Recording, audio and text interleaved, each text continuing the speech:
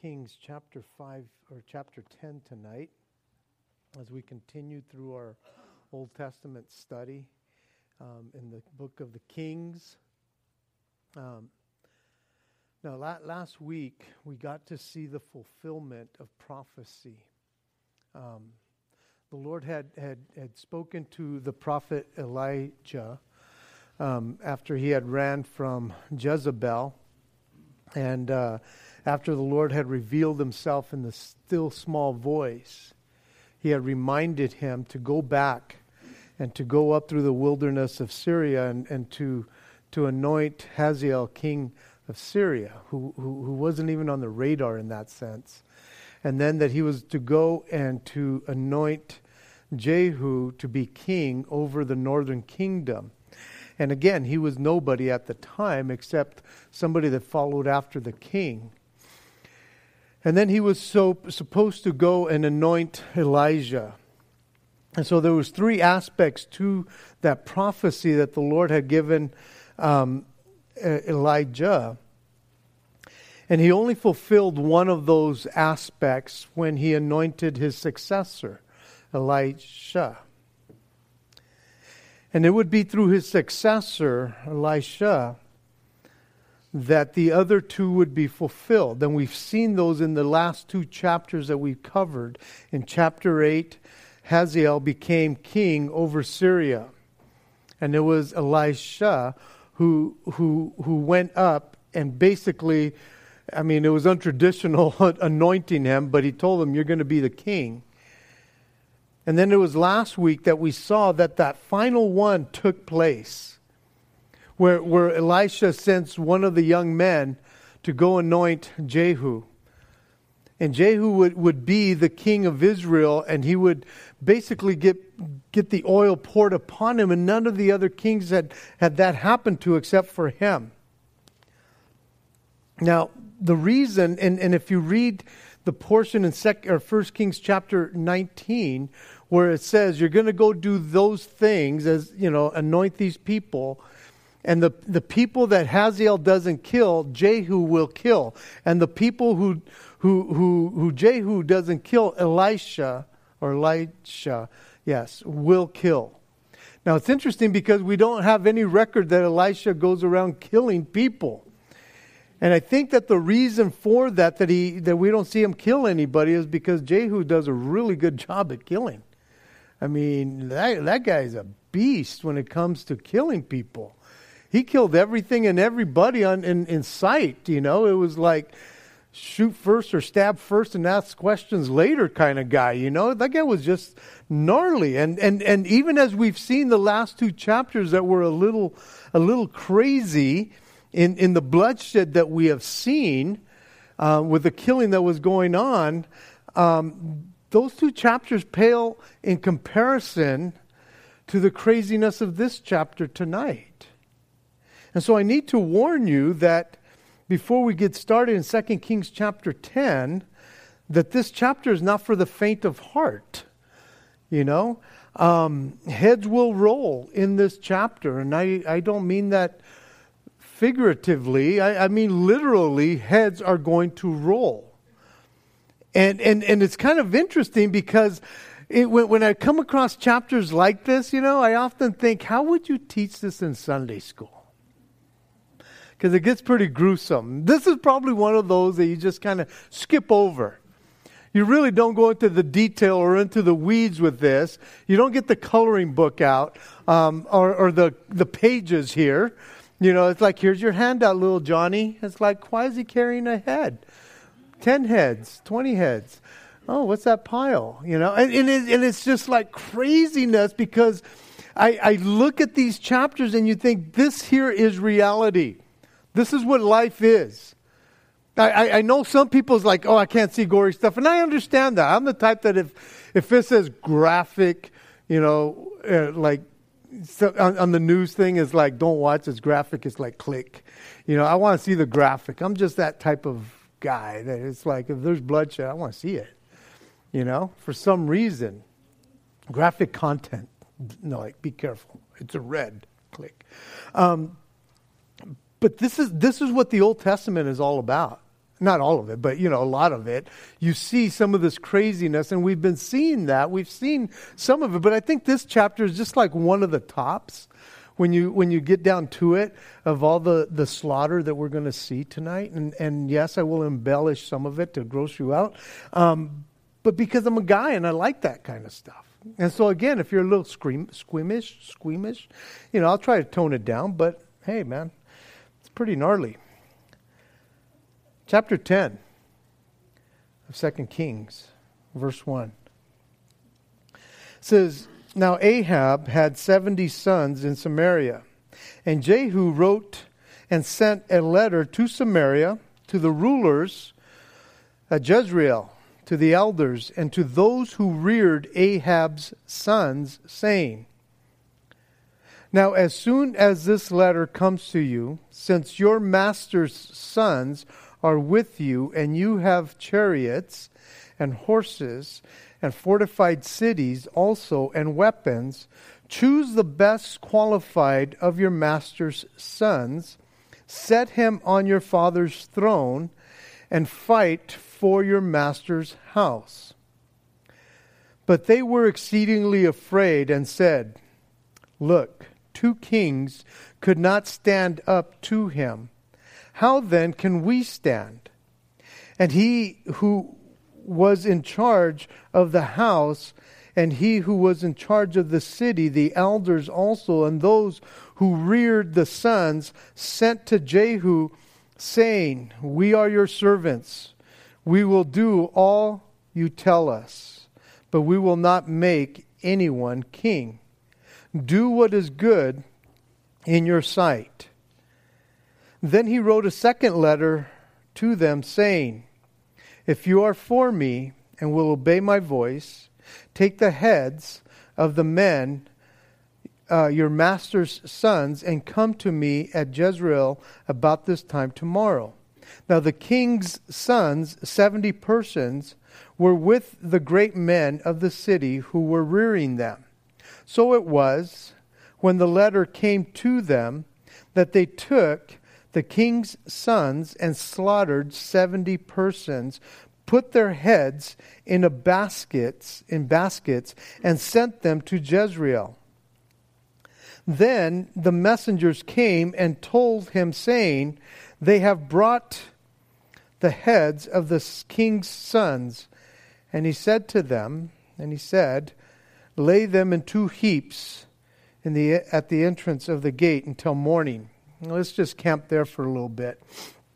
As we go back to verse 1, it tells us that Ahab had 70 sons in Samaria. And just like mostly all the other kings, most of them had multiple wives. And so because they had multiple wives, they had a plethora of kids all over the place. We get a picture here that he had at least 70 sons. It doesn't mean that that's all he had with sons and everybody going, that's the man. It's like, no, he had girls as well, but they just don't number the girls very often. And so here in this picture, we see that he had 70 sons throughout this whole place. Now, some commentators did say that this would include his grandsons, but I just don't see it that way. I just think he had a lot of sons.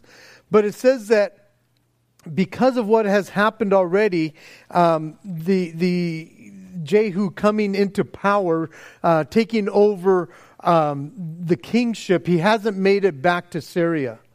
He was in Ramoth Gilead on the east side of the Jordan, and now he had made his way back up to Jezreel, which was about 20-some miles north of Samaria.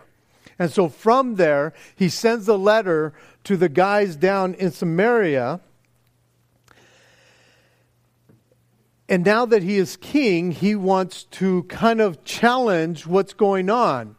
Maybe he feels like he's an honorable man and saying, okay, I got anointed king, but nobody really gave it to me from the city there. And so if you guys want, get the best qualified of the sons there.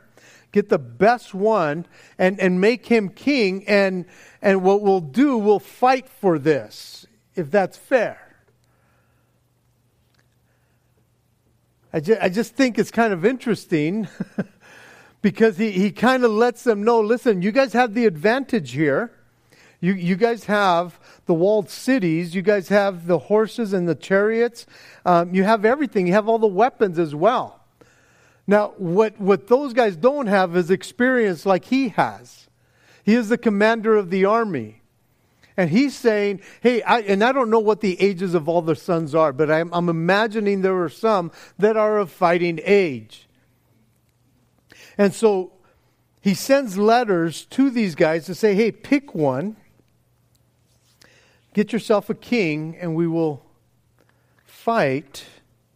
And if you want Ahab's dynasty to continue, because again, Omri was actually Ahab's dad, and then there was Ahab, and then there was one of his sons that got killed, and then the other one. And now he is the one that Jehu has just killed recently.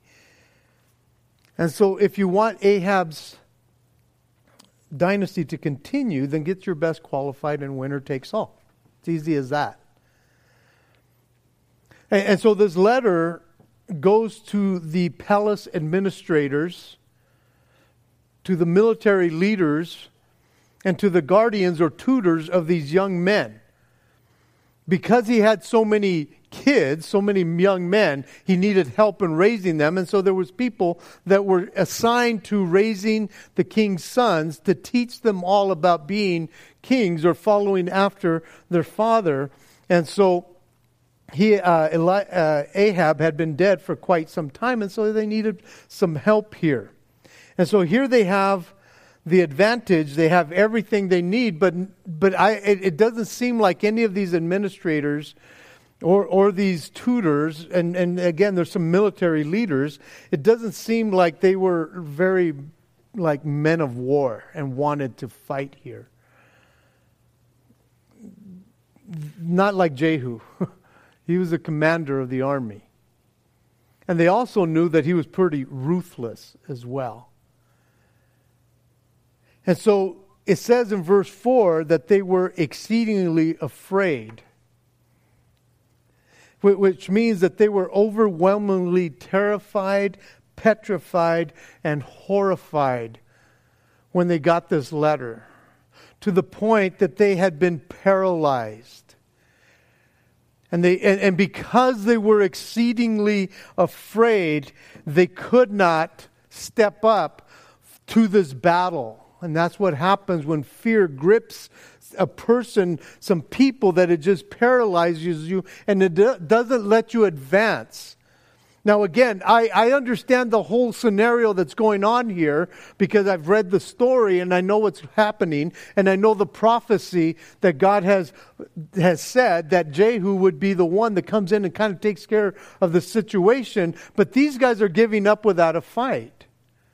It's almost because this fear, this overwhelming fear, even though they have everything behind them, they can't go fight this guy. Again, understanding that God's going to win in this, but this is what fear does in people's hearts. It paralyzes you. It terrifies and petrifies and horrifies you to where you can't move anymore. Now again, when we're looking at this and we're looking at it in our lives, again, the Jehus in our lives that are threatening us, the things that are going on in our lives that we all of a sudden saying, I can't move. I don't even want to put up a fight. I'll just lay here. I'll just die here. I'll just become a slave to that fear. Because Jehu was so ruthless. They had already seen that. They had already heard that he had killed these two kings. And in their estimation, they're going, this guy has killed two kings and the queen mother who was wicked. And he had no fear of her. Toss her down. I'll run her over to make sure that she's dead. And then I got to go eat because I'm hungry. He has no fear whatsoever. But yet he intimidates these guys in such a way that he says, hey, you can have it all. And it'll be just one-on-one. And they're going, no way, man. We can't fight you one-on-one. And so they're terrified. How can we stand against this guy? And so these guys, they write back to him and say, nope, We will be your servants, and you can do to us whatever you want to us. We're not going to set nobody up. Again, understanding the whole scenario, the story, this is the kind of fear that he has instilled in them already. And his reputation has gone before them. And so the city leaders here, and for that matter, of the country, they rolled over like a well-trained dog. On command, they rolled over. They knew that they didn't have a chance against him. Even though they had everything at their disposal, Jehu never even had to fire a shot. They had given up. You just tell us what you want from us and we will do that. I think that for our lives as Christians, when we are outnumbered in this world, we have two choices. To just roll over and become a slave to the threats or the terror that's out there, or we can stand and fight. Because as we just sang, if God is for us, who can be against us? And again, if we understand the whole scenario here, we know that they are in a losing battle. But I guess I just want to say, hey, are we that fearful that we will just roll over to anything and not stand up for anything? Because every day, our faith is going to be attacked. Every day, Satan will come after us to try to instill that fear so that we just roll over and not even put up a fight. And I want to encourage you, as Christians, we can't do that. He is on our side. It doesn't matter what it looks like in the physical around us. We have this army that comes in, as we saw a few chapters ago, when Elisha was outnumbered and the servant's going, we're done.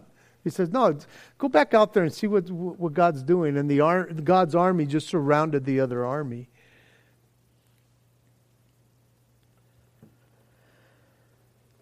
Now, wouldn't it be interesting if what Jehu was asking for when he says, take the heads of the men, your master's son, and come. Wouldn't it be interesting if he meant bring the leaders with you, the heads of the people?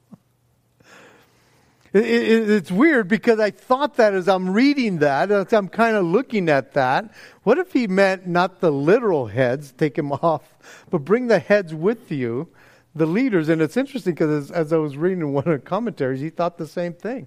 It could be he meant the leaders, the heads of state.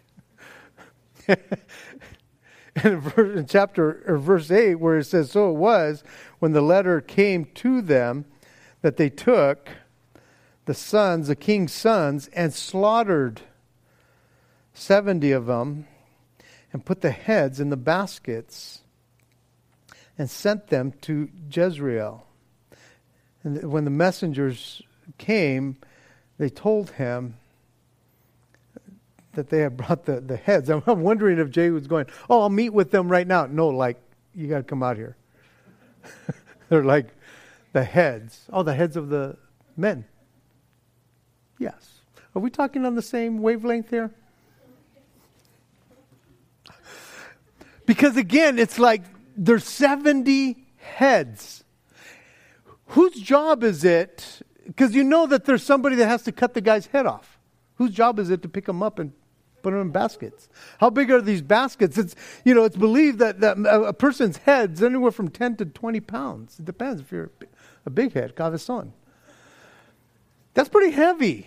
That's 70 heads that somebody has to take care of and put in place. And I say these things because this is how this scene is playing out, and this is real life. This is what happens. And it's interesting because, again, maybe 15, 20, 40 years ago, somebody getting beheaded, it's like, man, it was so unheard of. It's so commonplace right now, even today. When you think about what ISIS and those kind of countries do, they cut people's heads off for no reason or for whatever reason.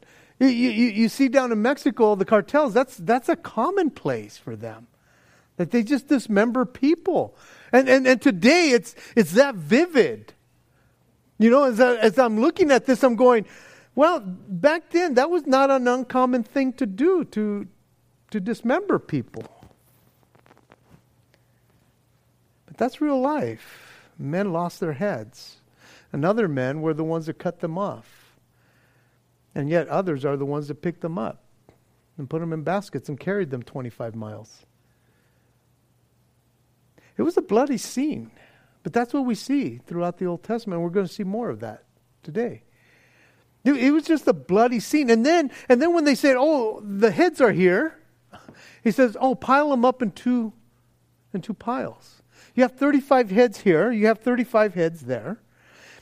And again, in my estimation, being one of those that wants to make sure everything is in order, it's like, do you just toss them? Do you put them? It's like, again, my head is going through this. My mind is going through this today because I'm going, this is a scene that the kids were walking around. They saw that. That was normal. That's what these people were doing. That's how brutal life is. And he doesn't candy coat it here. And that's why I'm thinking, how do you do that in a Sunday school class? How do you explain, here's the reality of what life is, kids. Now I know you're going, Zeke, you would never say that to a kid. And you're right. Age appropriate. Maybe teenagers meant I could get really gory. But be that as it may, he does that. He piles these 35 heads on each side as a show of power and intimidation. And you don't want to cross Jehu because he'll take your head. He'll ask for your head and somebody's going to do it. Because these guys had no problem doing that. Just because they now had become slaves to him, he says, you're really with me? Cut their heads off. Right now. They go and do that, and then listen to what happens on the next day in verse 9. So it was in the morning that he went out and stood and said to the people, you are righteous. Indeed, I conspired against my master and killed him. But who killed these? Know now that nothing shall fall to the earth of the word of the Lord, which the Lord spoke concerning the house of Ahab, for the Lord has done what he spoke by his servant Elijah.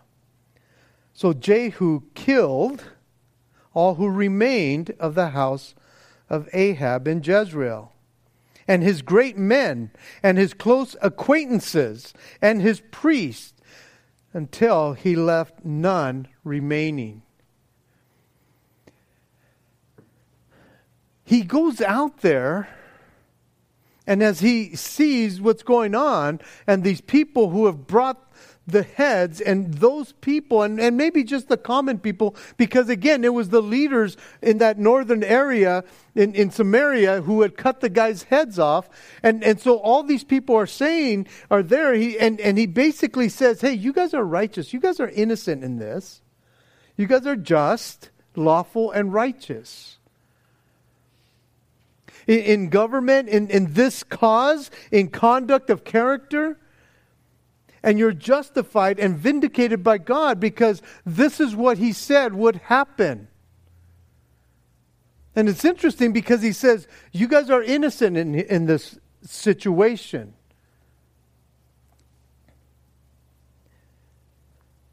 They had done what God had said would happen. Now again, was it the way it was supposed to? I don't know. Jehu takes responsibility for conspiring against Joram. He says, I took his life. I killed him. But who killed these? And you're thinking, you did. You're the one that ordered this. But I wonder if he's thinking, I didn't think they would be serious. But who killed these? It wasn't the common people. It was those administrators and those or those military guys or whoever it was that he wrote the letter to. They killed him. They killed all the sons. But the word of the Lord had already said, hey, this is going to happen. It's no joke when God says things are going to happen. He had given Ahab time and time again to repent, but he never did. And even when he humbled himself, he went right back to doing what he was doing the wickedness. And so it's not like God was going, I'm just so mad at these guys, I'm just going to whip them all out. No, he gives people time. Even when his sons came into power, there was time for repentance. God had called Jehu to this. And he comes against the king and he takes responsibility for that. But when he says, but who has killed these guys? I'm sure the common people are going, we didn't do it. We just carried the heads and we piled them up as we were told to do. And he's going, okay, that's cool. And so he turns around in verse 11 and he kills the remainder of those who had been in Jezreel and the great men, these people that were the leaders, and any close acquaintance of his. And you're going, what? And even the priest, his priest, he killed. The Lord had said that Jehu would come on the scene and he would kill those who escaped the sword of Hazael.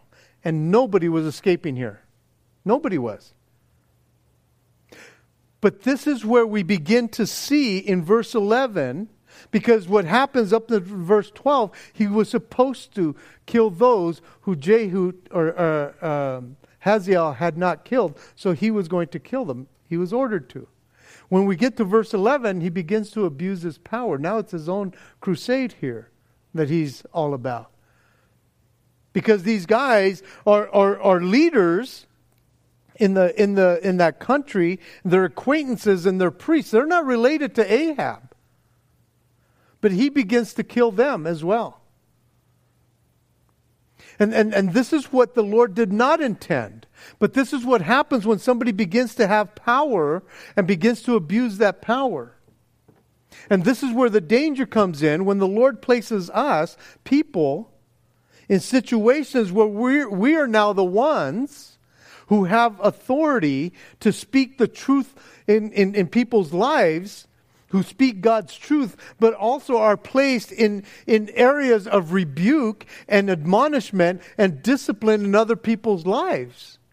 And this is where it becomes dangerous that we go beyond what God really intended for us. He gives us an avenue. He says, here, man, I've called you to this. And he did that with Jehu. I've called you to this, Jehu. And he's going, I'm just going to kill them all.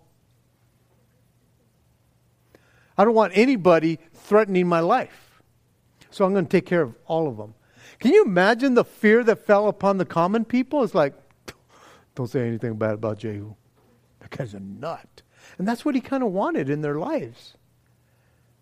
But we need to be careful when God puts us in places of authority that we don't go beyond what he has intended for us to do. Because there are times that we not cut people's heads off, but we have to cut their heads off when they get out of line. Figuratively speaking. When you might have to confront an issue that you don't go overboard and say, give me their head. Tear their heads off. We're not called to tear people's heads off.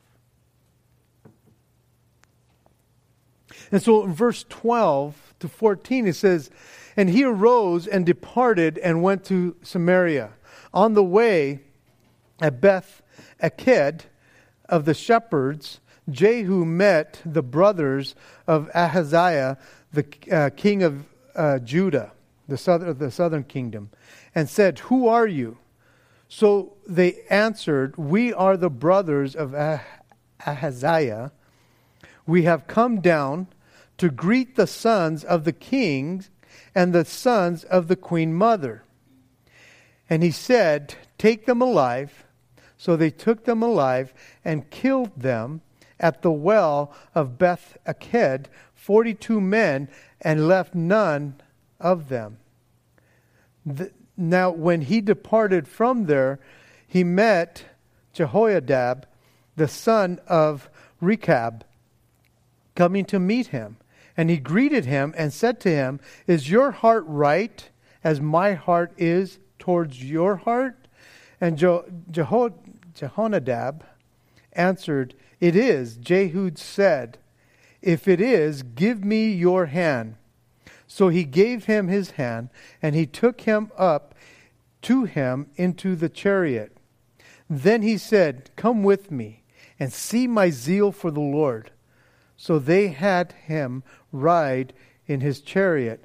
And when he came to Samaria, he killed all who remained to Ahab in Samaria, till he had destroyed them, according to the word of the Lord which he spoke to Elijah. And so now that he is headed down from Jezreel, he is headed down to Samaria basically to claim the throne. And as he is going, he meets these people, these travelers, who have come down from Jerusalem to visit King Ahaziah. They don't know yet that he's already dead, that Jehu had killed them. They don't know that King Joram is dead. They don't know that the queen mother Jezebel is dead. They don't know that he is the man that killed them all. They don't know that. And that he is now in charge. And so when he finds out that he is King Ahaziah's relative, part of Ahab's family, and if you remember, King Ahaziah was Ahab's grandson now. And so it almost seemed logical to him that anybody related to Ahaziah belonged to the enemy. And so in his mind, he killed them all. Now, it is quite possible that a lot of these men were not related by blood to Ahab.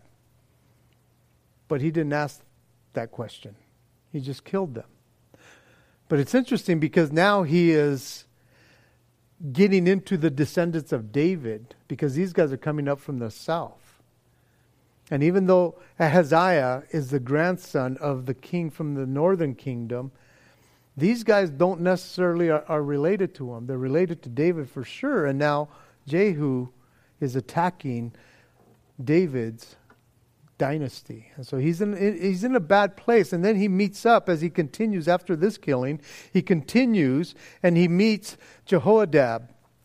And he is the son of Rechab. And Rechab, this guy's an ally of his, and they're coming. He's coming to meet with him. And Jehoiada, he is related to the Canaanites of the southernmost part of Israel, and he would be related to Moses' brother-in-law, that descendant, that tribe of people. And they were with the tribe of Judah.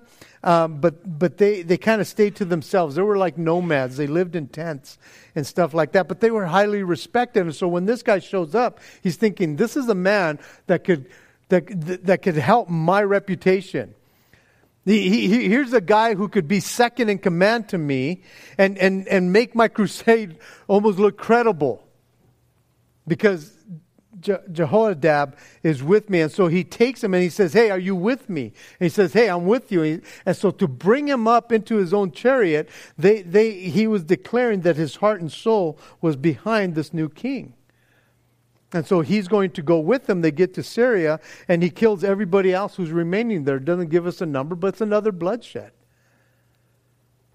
And he tells them, "Hey, come with me so you could see me and the zeal that I have for the Lord." And I'm thinking, be careful when somebody has to tell you that they have the zeal of the Lord. It's better if you just see that in their life on a continual basis. But when somebody tells you, "Oh no, come and see how good of a Christian I am," it's like, run. It's like, no thank you, bro. I'm not hand in hand with you. Be careful. So verse 18, this is where it gets crazy. You thought it got crazy before. It's getting crazier now. It says, "Then Jehu gathered all the people together and said to them, Ahab served Baal a little. Jehu will serve him much. Now therefore call to me all the prophets of Baal, all his servants and all his priests. Let no one be missing, for I have a great sacrifice for Baal.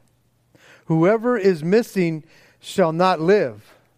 But Jehu acted deceitfully or deceptively with the intent of destroying the worshippers of Baal.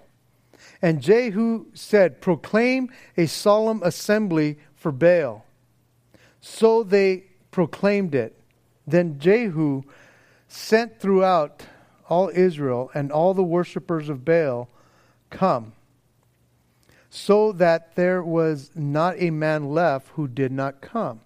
So they came into the temple of Baal, and the temple of Baal was full from one end to the other. And he said to the one in charge of the wardrobe, bring the vestments for all the worshippers of Baal. So he brought out vestments for them. Then Jehu and Jehoiada, the son of Rechab, went into the temple of Baal and said to the worshippers of Baal, search and see that no servants of the Lord are here with you, but only worshippers of Baal. So they went in to offer sacrifice and burnt offerings. Now Jehu had appointed for himself 80 men on the outside, and he said, if any of the men whom I have brought into your hands escape, whoever lets him escape, it shall be his life for the life of the other. Now it happened, as soon as he had made an end of the offering, the burnt offering, that Jehu said to the guards and to the captains, go in and kill them. Let no one come out. And they killed them with the edge of the sword. Then the guards and the officers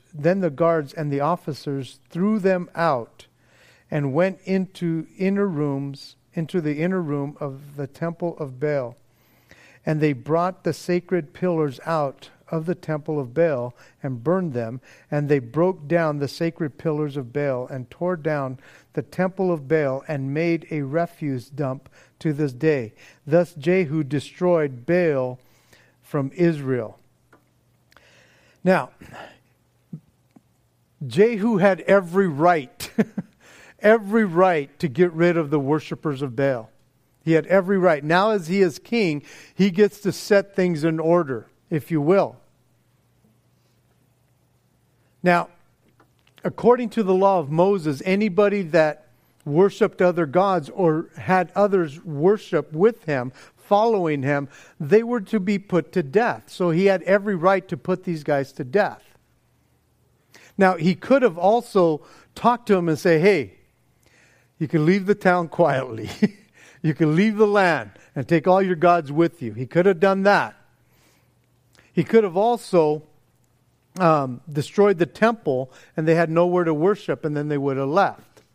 He could have also tried to convert them if he wanted them, maybe with a sword hanging over their head, but that might have not been the best way to force them to be converted.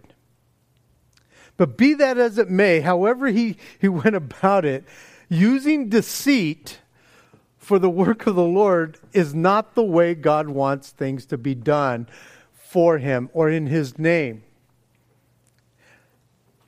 As I'm reading this, I'm thinking it is a clever idea, because he is putting on the front that he is there to worship.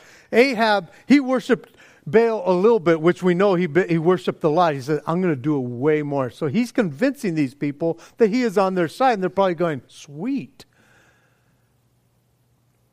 But he is deceiving them, which is not right. Even if they're worshipers of Baal, it wasn't right that he would use the name of the Lord to deceive other people. Deceit is wrong, and it's always wrong. Now, it's interesting because at the end of the day, he destroys all these people. It doesn't tell us how many, but I could imagine it's hundreds. I've read that the temple was a pretty big temple, and it was one of the main places of worship other than up north where the temple, the other temples were at, up by Tyre and stuff. And so it was a pretty big deal. And so he lets none of them escape, and he kills them all, and they're just throwing them out, throwing these dead bodies.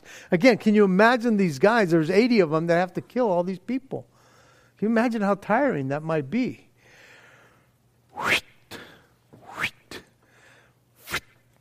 Again, it's like he has to go through this whole thing to kill these guys and then to throw them out. But at the end of the day, the sacred pillars are burned and torn down, and the temple itself becomes a public toilet, if you will. It becomes a refuse dump. To this day, it says. And he ended the worship of Baal in Israel. Now, even though Jehu went about it the wrong way, it just seems like, well, they got rid of them. So was it right or wrong? No, it was wrong because God didn't ordain it that way. He had every right to go by the law and kill these people, but he doesn't do that. And again, this is what power begins to do to people when all of a sudden it becomes a personal vendetta on their part to hurt people, to get rid of them, to come against them. It says in verse 29, however, Jehu did not turn away from the sins of Jeroboam the son of Nebat, who had made Israel sin. That is, from the golden calves that were at Bethel and Dan. And the Lord said to Jehu, because you have done well in doing what was right in my sight, and have done to the house of Ahab all that was in my heart, your sons shall sit on the throne of Israel to the 4th generation. But Jehu took no heed to walk in the law of the Lord God of Israel with all his heart. For he did not depart from the sins of Jeroboam, who had made Israel sin. It's like Jehu. God commends or had ordained you, appointed you to do his work. Whether he did it right or wrong, God commends him. Now, guys, I don't understand God totally. I really don't. I wish I could tell you I totally understand him. But I don't get distraught when I read stories like this. I really don't. Maybe because I've read them so many times. I don't question God's motive. Man's motive, absolutely, but not God's motive. Because he is going to take care of sin. He always does. And so when we read about what God does, I don't understand it. He sees the whole picture. He sees people, and that's why he destroys those people, but not those people. That's why he has mercy on whom he has mercy, and curses those whom he curses. I don't understand that, but I accept it from God. But when it comes to man, and he gives them the authority to work on his behalf, oftentimes it's man who makes God look bad. But he is never going to look bad. And again, I have no problem with all these stories. God has a purpose. And he tells him, because you did what you were supposed to do, I'm going to give you a dynasty. 4 more generations will come in their place. But in Hosea mentions the fact that God will pay back Jehu for all the blood that he shed, the innocent blood, not because of the blood that he told them to shed, because he was appointed to that. But Hosea will say, God's going to take care of the house of Jehu because of the innocent blood that he did. But in all this thing, Jehu did not turn away from the sins, the original sins of Jeroboam. When he made the golden calves, and he set one in Bethel, which probably is or in Samaria, in that area where he was at. In Bethel, on the southern side of the northern kingdom, and way up north in Dan, there's another place where they worshipped. He got rid of Baal, but he didn't get rid of the golden calves. The original sin that had brought the northern kingdom down. And it says that he took no heed to walk in the law of the Lord God. I don't quite understand that. When God calls you for a purpose, and you don't do all you can to serve him with all your heart, mind, soul, and strength, I don't understand. If he has called you out of wherever He has called us from to serve Him for His purpose, and we don't want to walk right before the Lord. Again, He's not talking that we be perfect. He's just saying be consistent in your walk, because He takes no heed to walk after the Lord, and He did not depart from the original sins. He did a lot of good in that sense, what He was supposed to do, but He never really let go of His sin. He continued in that. And then at the end here it says, in those days the Lord began to cut off parts of Israel, and Hazael conquered them in all the territories of Israel. From Jordan eastward, in the land of Gilead, Gad, Reuben, and Manasseh, from Aroer, which is by the river Arnon, including Gilead and Bashan. Now the rest of the acts of Jehu, all that he did, and all his might, are they not written in the book of the Chronicles of the kings of Israel? So Jehu rested with his fathers, and they buried him in Samaria. And Jehoahaz, his son, reigned in his place. And the period that Jehu reigned over Israel in Samaria was 28 years. Even though Jehu was a man of war, he began to lose some of the properties, some of the northern properties, where Syria began to take ground. And they took what was east of the Jordan River. If you remember, Gad, Reuben, and the half-tribe of Manasseh, when it was time to come into the promised land, they said, no, we like it on this side. Let us stay here, and we will take care of this area. And they were the first ones to be taken over. See, there's a deterioration that is happening here that is going to begin as they're losing more and more ground. Pretty soon, in a few chapters or 100 years, they will be taken captive because they're going to lose it all because of their sin, because of the original sin. It's interesting that, again, throughout this dark time in the northern kingdom, they never had a righteous king that truly walked with the Lord. Jehu would be so close, but yet so far. To have to say, hey, no, I have the zeal for the Lord. It's like, but you never turned away totally for the Lord. You never turned away from all your sin. He would have been one of the closest ones because his kids are going to follow after the other kings. And it would be their disobedience and their continual disobedience that would cause them to lose it all eventually. But God gave him time and time again. And we see His mercy even with Jehu, where He says, hey, I'll give you 4 generations. And in that 4 generations, they had every opportunity to repent, and they didn't. They continued on. What God has said will always come to pass, guys. And even as Christians, we will reap what we sow. If we sow to the flesh, we will reap corruption. If we sow to the Spirit, we will of the Spirit reap everlasting life. Guys, do not get weary in doing well and doing good. Do not go back to your old sin. Do not go back to what the world tells you you ought to be doing, because it will petrify you. It will paralyze you. Can't go back there, guys. We need to stay right in that place where He can hold us. So we are so desperate for Him, so that we can continue to grow in Him. Let's pray. Jesus, thank You so much for Your word. Again, Lord God, even with the gory stories, Lord God, we see reality here, Lord. We see that because of the sin of the fathers, these guys lost their heads. There was no repentance. And Your word came true, Lord. And again, Lord, I don't understand how You work.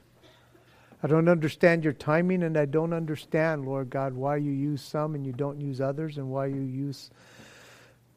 do the things You do, Lord. I don't quite understand those things. But I trust, Lord God, that what I read in Your word is true. And I see Your mercy even through these stories, Lord. I see your patience, but I see your promises, Lord. I see the curses, and I see the blessings, Lord. I pray that we would learn from these stories, Lord. Your word tells us that you've given us these stories as an example that we can learn from. And so, Lord, please help us not to turn back. Please help us, Lord, not to waver. Father, when you show us things, Lord God, that we would not go back to our original sins. Help us, O Lord. We need you desperately, Father, and so go with us, we ask. In Jesus' name, amen.